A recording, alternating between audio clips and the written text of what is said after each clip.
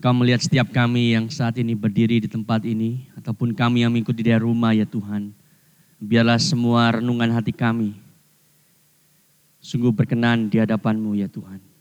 Dan mari sekarang berfirman-Lah kepada kami. Nyatakanlah kemuliaan anak-Mu Yesus Kristus yang datang untuk membayar hutang yang Dia tidak pernah miliki. Karena kami memiliki hutang yang kami tidak pernah mampu bayar. Dan Dia dibangkitkan bagi kebenaran kami. Dan itu sebabnya kami menyanyi.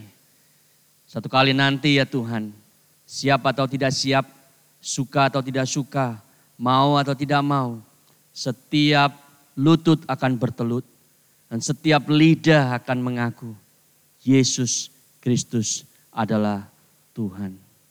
Terima kasih Bapa, dalam nama Tuhan Yesus. Amin. Jemaat sekalian, sambil tetap bangkit berdiri untuk menghormati firman Tuhan, kita akan membaca teks yang menjadi dasar khotbah hari ini, Filipi 2. Kita akan membaca hanya dari ayat 1 sampai dengan ayat yang ke-8. Demikian firman Tuhan. Jadi karena dalam Kristus ada nasihat, ada penghiburan kasih, ada persekutuan roh, ada kasih mesra dan belas kasihan. Karena itu sempurnakanlah sukacitaku dengan ini. Hendaklah kamu sehati sepikir dalam satu kasih, satu jiwa, satu tujuan, dengan tidak mencari kepentingan sendiri atau puji-pujian yang sia-sia. Sebaliknya, hendaklah dengan rendah hati seorang menganggap yang lain lebih utama daripada dirinya sendiri. Janganlah tiap-tiap orang hanya memperhatikan kepentingannya sendiri, tetapi kepentingan orang lain juga. Hendaklah kamu dalam hidupmu bersama menaruh pikiran dan perasaan yang terdapat juga dalam Kristus Yesus. Ayat yang ke-6, yang walaupun dalam rupa Allah, tidak menganggap kesetaraan dengan Allah itu sebagai milik yang harus dipertahankan. Melainkan telah mengosongkan dirinya sendiri dan mengambil rupa seorang hamba dan menjadi sama dengan manusia. Dan dalam keadaan sebagai manusia, ia telah merendahkan dirinya dan taat sampai mati, bahkan sampai mati di kayu salib. Silakan duduk saudara sekalian, demikian jauh pembacaan firman Tuhan.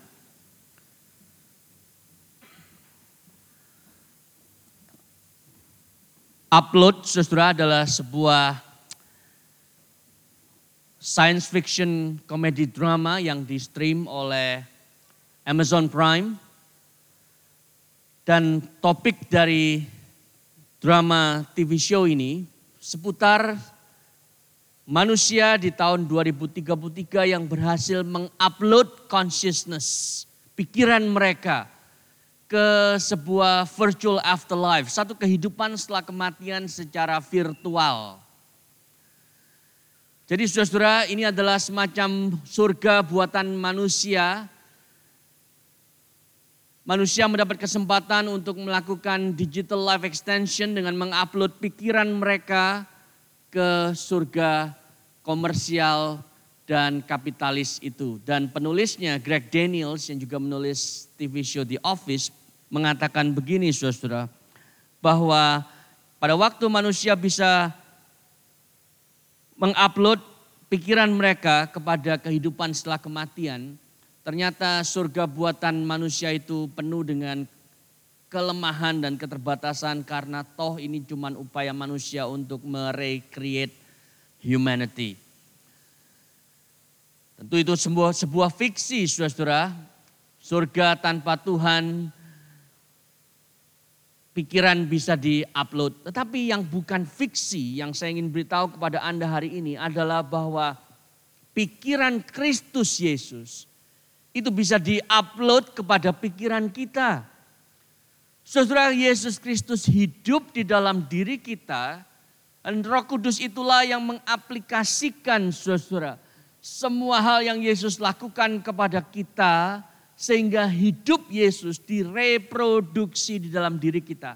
Sehingga pikirannya, sikapnya itu sekarang seharusnya menjadi pikiran kita dan sikap kita.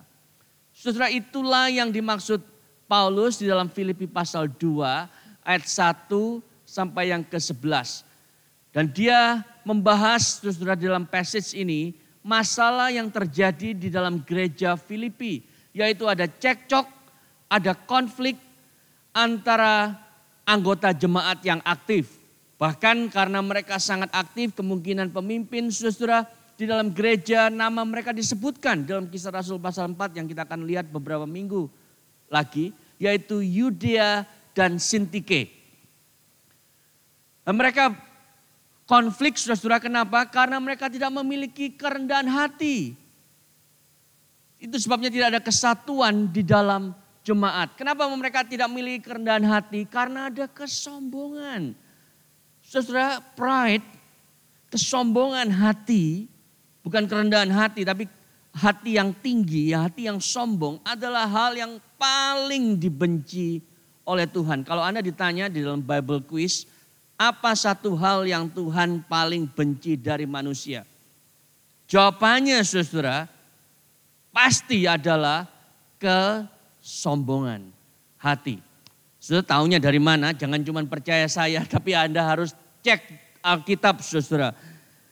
Kita diberitahu di dalam misalnya Amsal 6 ayat yang ke-16. 6 perkara yang dibenci Tuhan, bahkan 7 perkara yang jadi kekejian bagi hatinya. Mata sombong. Lalu ada lidah dusta dan seterusnya. Tapi yang pertama adalah mata sombong. Apa artinya mata sombong saudara? Pada waktu kita melihat orang lain itu di bawah kita. Saya lebih tinggi. Lebih tinggi dalam artian spiritual, dalam intelektual, finansial dan segala macam. Mata sombong bukan hanya dibenci Tuhan, tetapi menjadi kekejian bagi Tuhan. Itu sebabnya tidak heran pada waktu Yesus memulai khotbah di bukit dengan 8 ucapan bahagia. Dia memulai begini, berbahagialah orang yang apa? Miskin hatinya.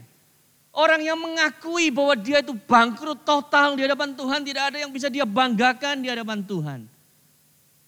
Jadi saudara, yang paling dibenci Tuhan adalah kesombongan hati. Yang paling disukai Tuhan adalah kerendahan hati.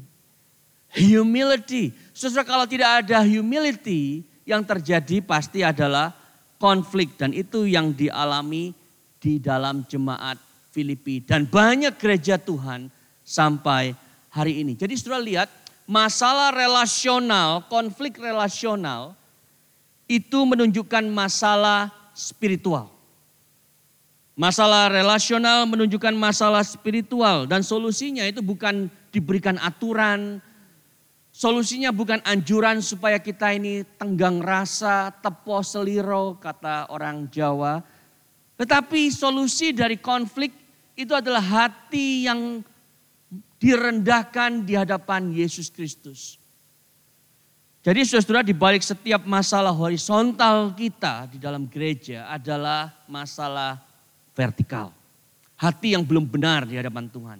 Hati yang sombong yang perlu diubahkan. Itu sebabnya saudara, poin saya hari ini yang pertama adalah unity requires humility. Kesatuan di dalam gereja itu membutuhkan kerendahan hati. Kita melihat ini dari ayat 1 sampai ayat yang ke-3a. Mari kita lihat dulu ayat yang pertama.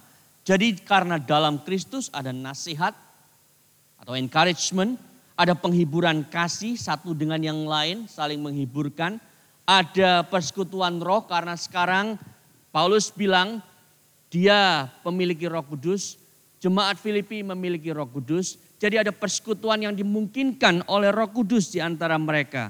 Dan ada kasih mesra dan belas kasihan. Saudara, saya suka di dalam LAI memakai kata jadi karena. Karena dalam bahasa Inggris, therefore if there is any encouragement. If, jadi ada kata jika. Padahal ini bukan kalau ya misalnya, bukan itu yang dimaksudkan Paulus. Tetapi yang dimasukkan Paulus jadi karena memang di dalam Kristus kita itu memiliki semua hal yang kita terima dari Dia. Nasihat, penghiburan kasih, persekutuan roh, kasih mesra, dan belas kasihan. Kalau saudara tahu ada lagu rohani jadul yang tentang ini saudara. Jadi karena dalam Kristus ada nasihat, ada yang tahu lagu itu? Ada penghiburan kasih, ada. Itu berarti Anda umurnya di bawah 40 semua ya. Kalau Anda di atas 40 mungkin Anda pernah tahu lagu tersebut. Itu sebabnya saya hafal saudara urutannya. Nah saudara itu sebabnya ini bukan kalimat keraguan dari Rasul Paulus. Tetapi sebuah retorika. Jadi dalam Kristus kita menerima semua berkat tersebut. Seakan-akan dia berkata begini saudara. Kalau gula itu manis, kalau garam itu asin, kalau cabai itu pedas. Sempurnakanlah sukacitaku dengan kombinasi semua itu dalam cobekan sambal. Kira-kira begitu ya. Kalau ngomong dalam topik yang berbeda. Jadi Paulus mengatakan kalau kita punya semua itu dalam Yesus Kristus. Maka sempurnakanlah sukacitaku. Ayat yang kedua. Sempurnakanlah sukacitaku dengan ini. Hendaklah kamu sehati sepikir. Satu kasih, satu jiwa, satu tujuan. Dengan tidak mencari kepentingan sendiri atau puji-pujian yang sia-sia. Complete my joy.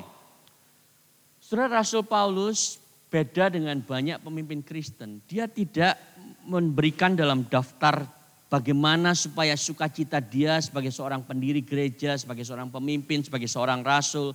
Itu bisa disempurnakan dengan hal-hal yang jemaat bisa kasih ke dia. Saudara dia tidak bilang begini, sempurnakanlah sukacitaku dengan wagyu steak. Dengan Cabernet Sauvignon, dengan filter coffee, dengan hadiah-hadiah. Saudara ada teman saya yang seorang hamba Tuhan, dia bilang, wah aku kaget kemarin itu liburan ya selama 3 minggu. Waktu pulang ternyata di ruang tamu TV-ku yang tadinya cuma 21 inch jadi 49 inch. Rupanya ada jemaat yang ganti TV itu sekarang jadi 4 Ultra HD dan seterusnya. Sempurnalah sukacitaku. Saudara bukan itu yang dimau Paulus. Yang dikatakan oleh Paulus, sempurnakanlah sukacitaku dengan ini. Kalau kamu itu sehati. Kalau kamu itu sepikir. Kalau kamu itu sejiwa. Kalau kamu itu satu tujuan. Kalau semuanya itu punya kesatuan dalam jemaat. Maka aku ini happy. Aku ini sungguh-sungguh merasakan sukacita tersebut. Saudara itu yang Paulus katakan. Tetapi saudara, tanpa kita memiliki humility, maka itu semua tidak akan terjadi. Dan saudara satu hal yang menarik adalah bahwa pada waktu Paulus ingin jemaat itu bersatu. Tujuan akhirnya bukan hanya untuk supaya jemaat itu rukun saudara. Jadi dia tidak mengatakan supaya jemaat itu bersatu for the sake of mereka bersatu. Tetapi dia ingin agar jemaat itu bersatu for the sake of the gospel. Saudara tahunya dari mana? Kalau Anda melihat balik ya dengan handphone suci Anda akan ketemu Filipi 1 ayat yang ke-27. Khotbah berapa minggu yang lalu. Bahwa Paulus bilang hiduplah berpadanan dengan Injil ayat 27. Pasal yang pertama. Lalu dia bilang apabila aku datang aku melihat, apabila aku tidak datang aku mendengar bahwa kamu berdiri dalam satu roh dan sehati, sejiwa, berjuang untuk iman yang timbul dari berita Injil. Jadi saudara yang ada di benak Paulus adalah dia ingin jemaat itu bersatu demi Injil Yesus. Jadi kalau sebelumnya Paulus mengatakan aku ini berjuang, aku ini menderita. Karena dia di penjara di Roma menulis surat Filipi kalau Anda belum tahu. Itu demi Injil saudara-saudara. Dan sekarang dia berkata engkau harus bersatu demi Injil. Karena tidak ada orang yang belum percaya akan datang kepada Kristus. Kalau dia datang ke gereja terus melihat ini gimana ya. Kok orang di gereja sama saja dengan orang di luar. Katanya majelis tapi berantem terus. Bukan hanya di gereja tapi juga di bisnisnya. Itu sebabnya Paulus bilang, hendaklah engkau bersatu for the sake of the gospel. Itu tujuannya saudara. Supaya engkau tidak menjadi batu sandungan. Tetapi itu tidak akan terjadi tanpa kerendahan hati. Apa itu humility? Saudara, humility itu bukan perasaan diri inferior. Humility itu bukan minder. Kerendahan hati itu bukan berarti bahwa aduh saya tuh nggak bisa, dia aja itu rendah hati. Bukan, saudara. Kerendahan hati itu C.S. Lewis yang nanti filmnya kita akan lihat hari Sabtu. Ya, Clive Staples Lewis, bukan Charles tadi saya kutip namanya. Clive Staples Lewis. Dia menulis satu buku yang sangat baik, Mere Christianity.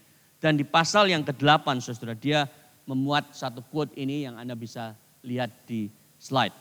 Ya, di quote ini dikatakan saudara, a really humble man atau a humble person will not be thinking about humility, he will not be thinking about himself at all.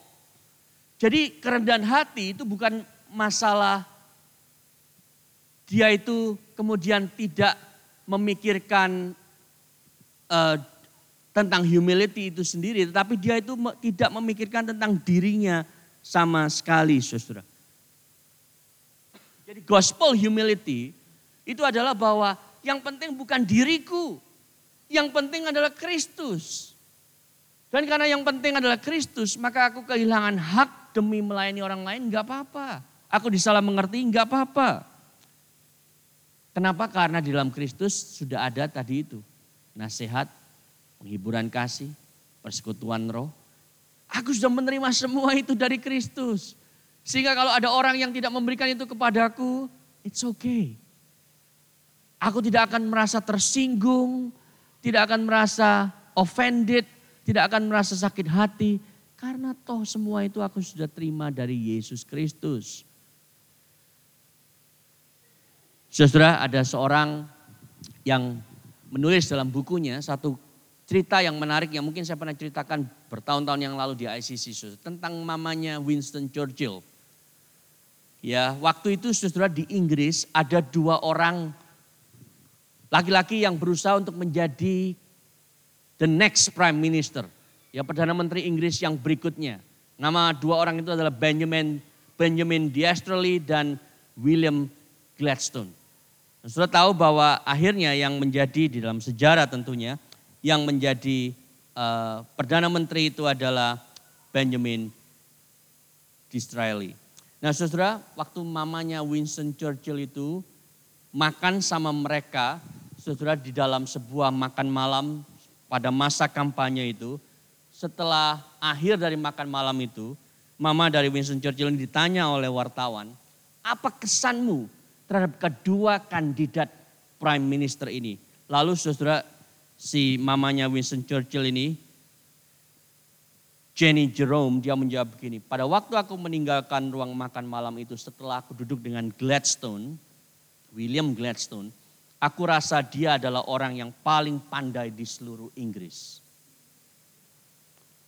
Tapi pada waktu aku duduk di dekat Disraeli, aku merasa bahwa aku adalah orang yang paling pandai di seluruh Inggris. Sudah tahu bedanya di mana? Bedanya adalah bahwa Gladstone itu bercerita tentang banyak hal tentang dirinya. Sehingga mamanya Winston Churchill bilang, wow, you are such a clever person. Tapi pada waktu Disraeli duduk, saudara, dia tidak cerita dirinya. Dia tanya banyak hal tentang mamanya Churchill dan dia merasa dia yang paling pandai. Saudara, dari 2 orang ini, mana yang jadi prime minister?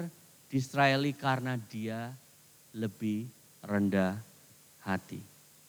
Saudara, itu yang dimaksud kerendahan hati. Dan tanpa itu, saudara, kalau kita cuma mikirnya tentang kepentinganku, harga diriku, hakku, maka saudara kita akan kesulitan untuk menjadi berkat bagi orang lain, untuk melayani orang lain. Karena begitu kita merasa diinjak hak-hak kita, saudara, kita akan marah. Jadi unity requires humility. Poin yang kedua, saudara, kita lanjut ke ayat yang ke-3b sampai yang ke-6. Humility begins in mind. Kerendahan hati itu dimulai dari pikiran kita. Ya, humility begins in mind. Mari kita lihat ayat 3b. Sebaliknya, hendaklah dengan rendah hati, saudara, kata itu muncul, humility, yang seorang menganggap yang lain lebih utama daripada dirinya sendiri. Dan janganlah tiap-tiap orang hanya memperhatikan kepentingannya sendiri, tapi kepentingan orang lain juga. Lalu ayat yang kelima, hendaklah kamu dalam hidupmu bersama menaruh pikiran dan perasaan yang terdapat juga dalam Kristus Yesus. Jadi pikirannya Yesus Kristus harus jadi pikiran kita. Ya, itu sebabnya saudara, ini dimulai dari pikiran kerendahan hati. Karena itu yang ditunjukkan oleh Tuhan Yesus. Nah, kata asli humility yang muncul di ayat 3b itu adalah lowly in mind artinya sebetulnya. Jadi pikiran yang gak tinggi-tinggi amat kok. Lowly in mind. Jadi pada waktu kita memiliki outlook semacam itu, outcome kita akan berbeda. Dan saudara tahu dari mana bahwa ini dimulai dari pikiran. Saudara lihat ayat 3b lagi. Dengan rendah hati yang seorang menganggap yang lain lebih utama. Jadi menganggap saudara, consider others itu terjadi di mana? Di pikiran. Pada waktu kita menganggap orang lain itu lebih superior dari kita. Itu terjadinya mulai dari pikiran saudara. Tapi yang sering terjadi adalah belum apa-apa kita sudah menganggap, dia mah dibanding saya lebih sukses, saya lebih pengalaman, saya lebih rohani, saya lebih tahu doktrin dan segala macam. Itu sebabnya kita memandang rendah dia. Oh, orang lain gak tahu, saudara gak ada yang tahu karena itu terjadi di mana? Di pikiran. Itu sebab Paulus berkata, ubah pikiranmu sehingga pikiran Kristus itu semakin menguasaimu.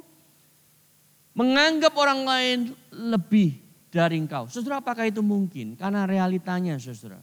Realitanya adalah ada orang-orang yang mungkin secara moral, secara intelektual, secara finansial itu lebih rendah dari kita. Kita lebih well off financially, kita lebih punya banyak gelar, kita lebih sukses, lebih pengalaman, lebih rohani. Realitanya memang begitu saudara. Jadi apakah kalau gitu bagaimana? Kita menerapkan ayat ini. Saudara, ayat ini tidak bilang menganggap seorang itu lebih utama dalam artian morally better atau financially better atau spiritually better. Tidak saudara. Tapi yang dimaksud ayat ini adalah bahwa kita itu menganggap orang lain lebih penting daripada kita. Ya bukan lebih baik atau lebih rohani atau lebih kaya, tapi lebih penting dari kita. Jadi misalnya begini saudara, kalau Anda lihat ya ada orang yang misalnya males banget. Atau ada orang yang pernah ketahuan mencuri misalnya. Kalau Anda bilang aduh ini mah maling. Kalau sekarang udah berhenti jadi maling tapi mentalnya masih maling. Bagaimana mungkin saya menganggap dia lebih baik daripada saya? Memang gak mungkin saudara karena secara semua hal itu tadi, moral, intelektual, finansial mungkin Anda lebih baik. Tapi yang Paulus bilang, anggaplah orang itu lebih penting daripada engkau. Kok bisa? Bagaimana apa dasarnya? Sudah tahu dasarnya? Karena orang itu dicipta di dalam rupa dan gambar Allah. Karena orang itu telah dicipta ulang di dalam Allah melalui Yesus Kristus. Karena orang itu hidupnya terus ditopang oleh Allah Roh Kudus. Jadi kalau tiga pribadi Allah Tritunggal sangat sayang kepada orang itu. Anda dan saya harus belajar mengasihi orang tersebut. Terlepas segala statusnya, kondisi moralnya, level kematangan rohaninya. Anda harus menganggap orang itu lebih penting dari Anda. Saudara, kalau Allah Tritunggal itu mengasihi dia. Ada sesuatu yang valuable di dalam diri dia karena Allah Tritunggal itu mengasihi dia. Pasti minimal ada satu hal yang saudara bisa belajar dari orang itu.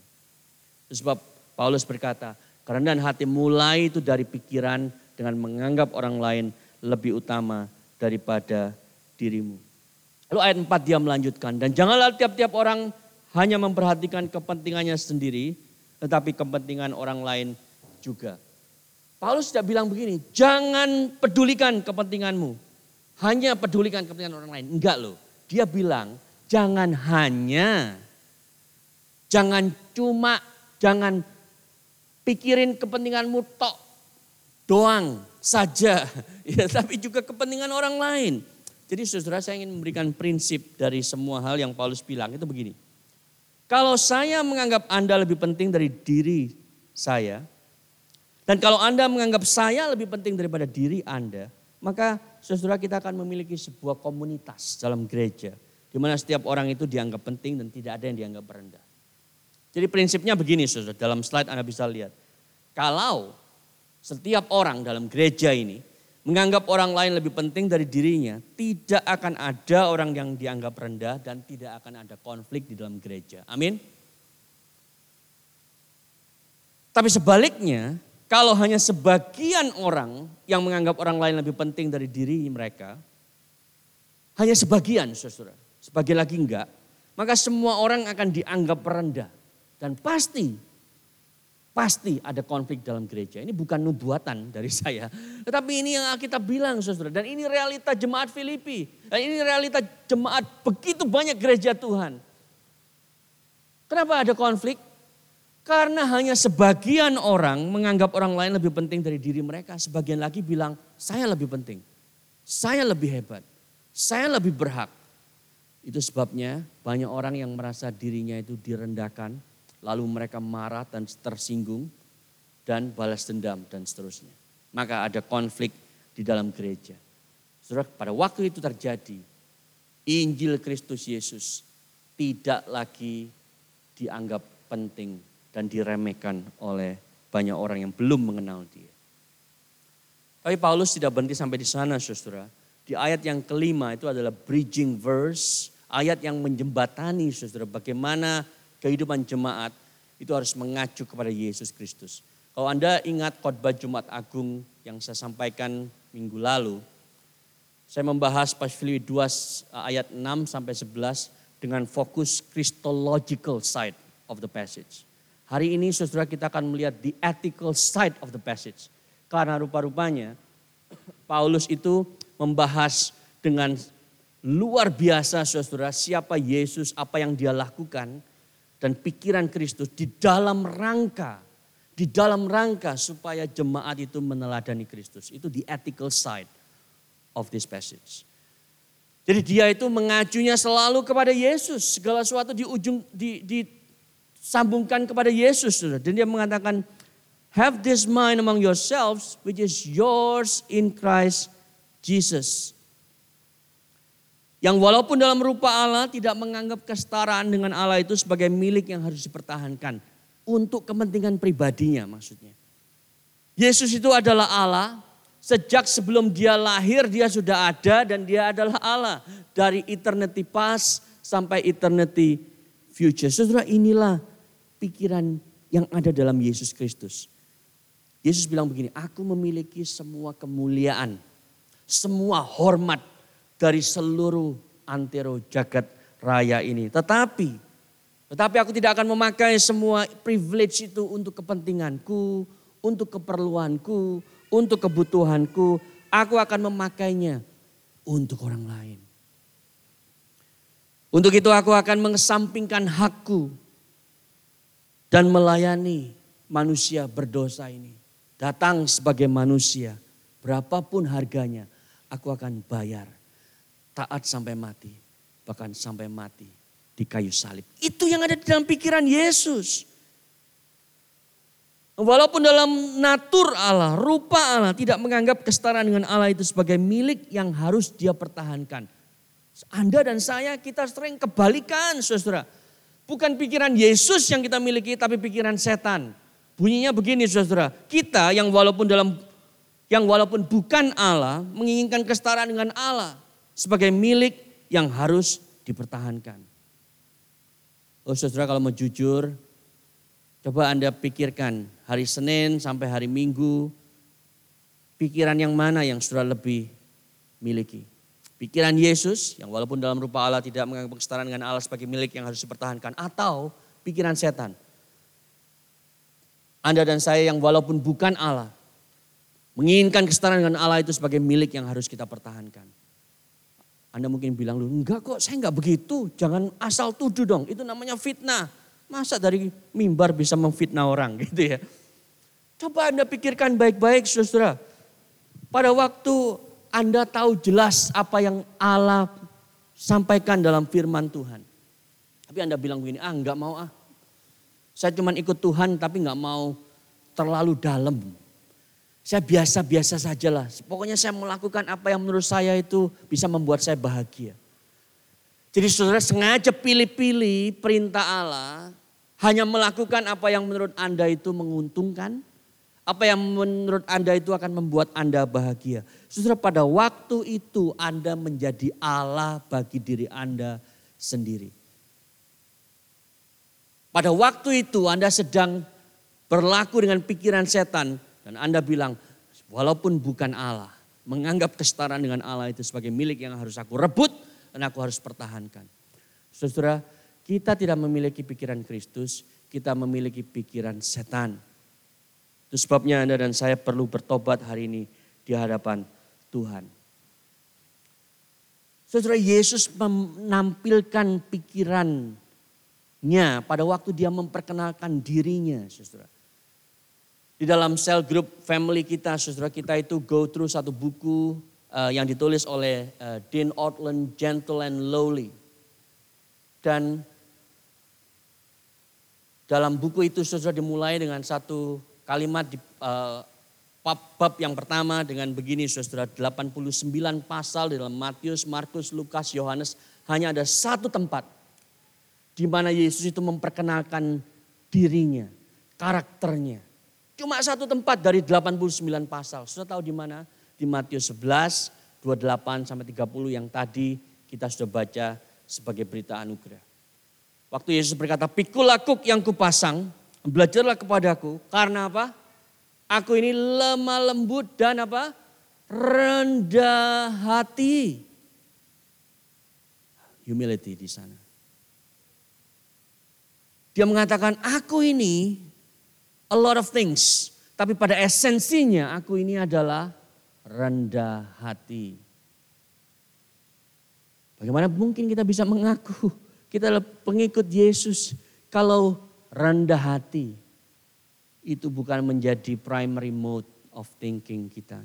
Perhatikan saudara, Yesus tidak bilang begini, aku ini profesional dan berhati-hati. Yesus gak bilang begitu. Yesus tidak bilang, aku ini sabar dan besar hati. Yesus tidak bilang, aku ini besar, baik dan murah hati. Enggak, dia bilang, aku ini lemah lembut dan rendah hati. Yesus dan orang itu menulis begini, kalau rendah hati ini diberikan tubuh, lalu bisa jalan-jalan di bumi, seperti apa kelihatannya? Seperti Yesus. Saudara, semakin lama saudara ikut Yesus, indikator yang paling jelas Anda sungguh-sungguh mengikuti Yesus dan bukan mengikuti diri Anda sendiri, adalah semakin lama Anda semakin rendah hati. Yang ketiga dan terakhir saudara, rendah hati itu bukan hanya dimulai dari pikiran tapi ditunjukkan lewat pelayanan. Humility is shown in service, ayat 7 dan 8. Yesus itu tidak menganggap kesetaraan dengan Allah sebagai milik yang harus dipertahankan. Melainkan apa? Ayat yang ke-7 telah mengosongkan dirinya sendiri. Mengambil rupa seorang hamba. Menjadi sama dengan manusia. Dalam keadaan sebagai manusia ia telah merendahkan dirinya dan taat sampai mati. Bahkan sampai mati di kayu salib. Terus yang Anda perlu sadari, pada waktu dia menjadi seorang manusia, itu dia lakukan secara permanen.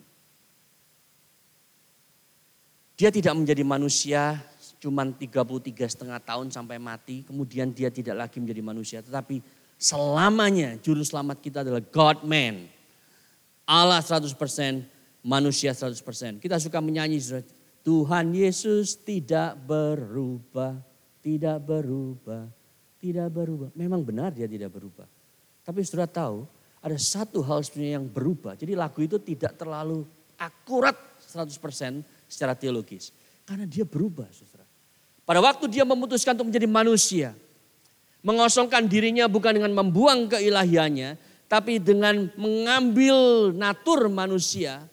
Natur seorang budak. Dia melakukan itu secara permanen. Yang berubah adalah begitu Anda ketemu Tuhan Yesus nanti. Saudara akan melihat dia sebagai manusia. Dia memiliki tangan yang berlubang dan kaki yang berlubang. Itu yang berubah. Kenapa saudara? Karena kerendahan hati itu ditunjukkan dengan pelayanannya secara spesifik. Aku datang untuk mencari dan menyelamatkan yang hilang. Anak manusia datang bukan untuk dilayani, tetapi untuk melayani.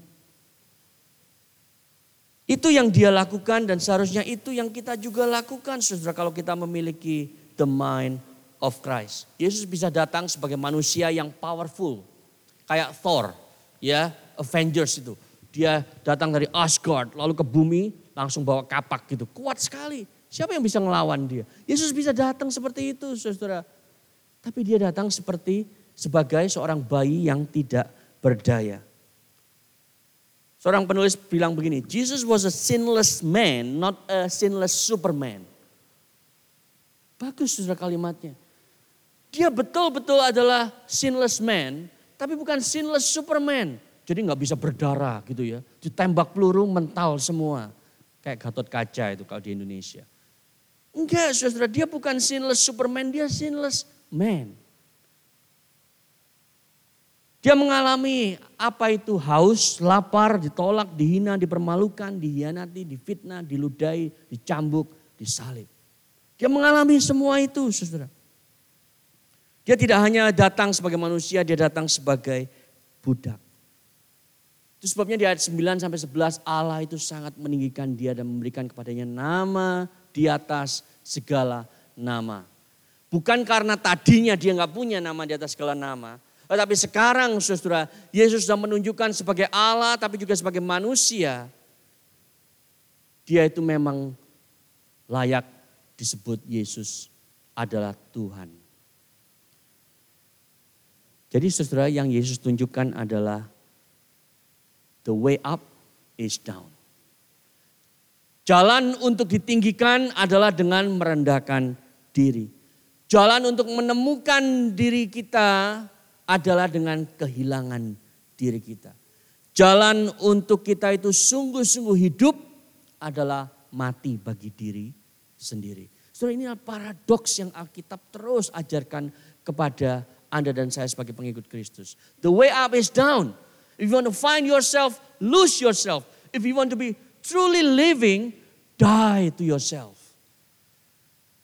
Ini yang kita harus miliki di dalam kita hidup berkomunitas, dalam kita mengikut Yesus. Saudara, tahu dari mana bahwa kita itu sungguh-sungguh punya pikiran Yesus, melayani sebagai budak Yesus terhadap orang lain.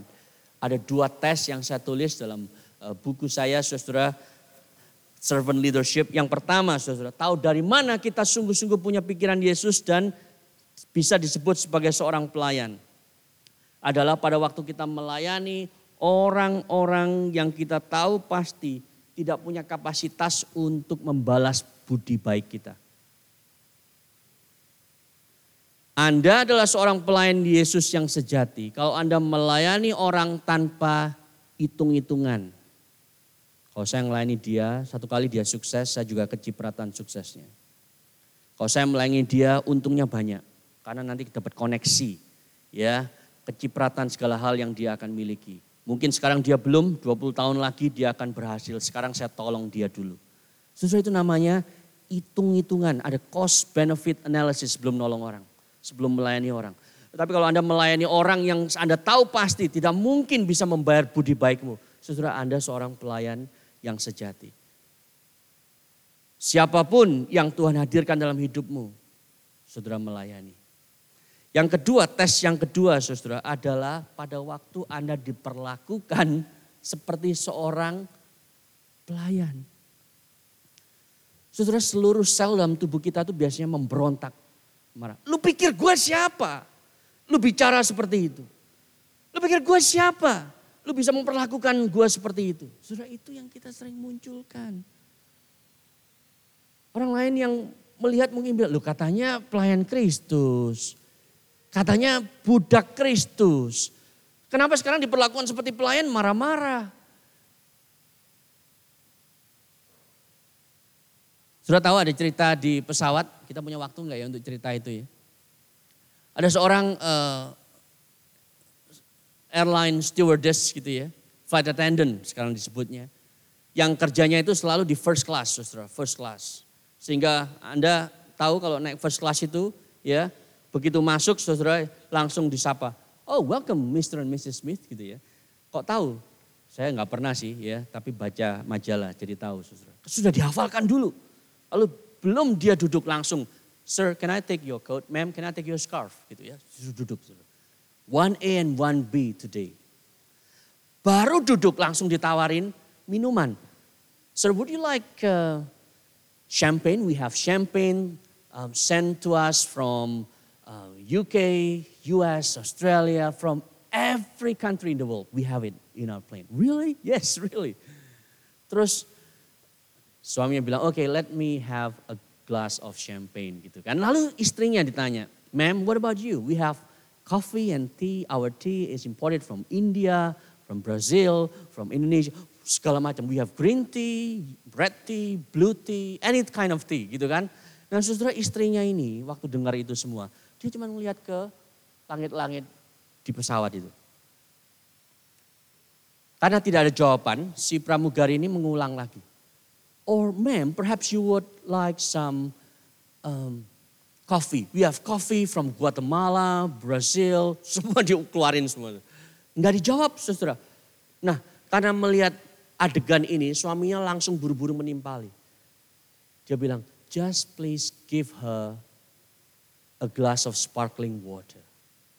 You have to forgive her because she does not speak to servants. Suaminya bilang begini, kasih aja dia itu sparkling water. Sorry ya, istri saya itu memang gak biasa ngomong sama pelayan. Karena tetap gue ngeliat langit-langit gitu. Jadi dia gak pernah mau ngomong sama pelayan. Nah saya ingin tanya kepada Anda. Kalau Anda jadi pramugari pada waktu itu, ya, apa yang Anda akan lakukan? Apakah Anda langsung ke galley? Galley itu tempat ngerumpinya para awak pesawat itu ya. Dan bilang gini, yes, setelah 20 tahun kerja sebagai flight attendant, akhirnya ada satu orang yang tahu siapa identitasku.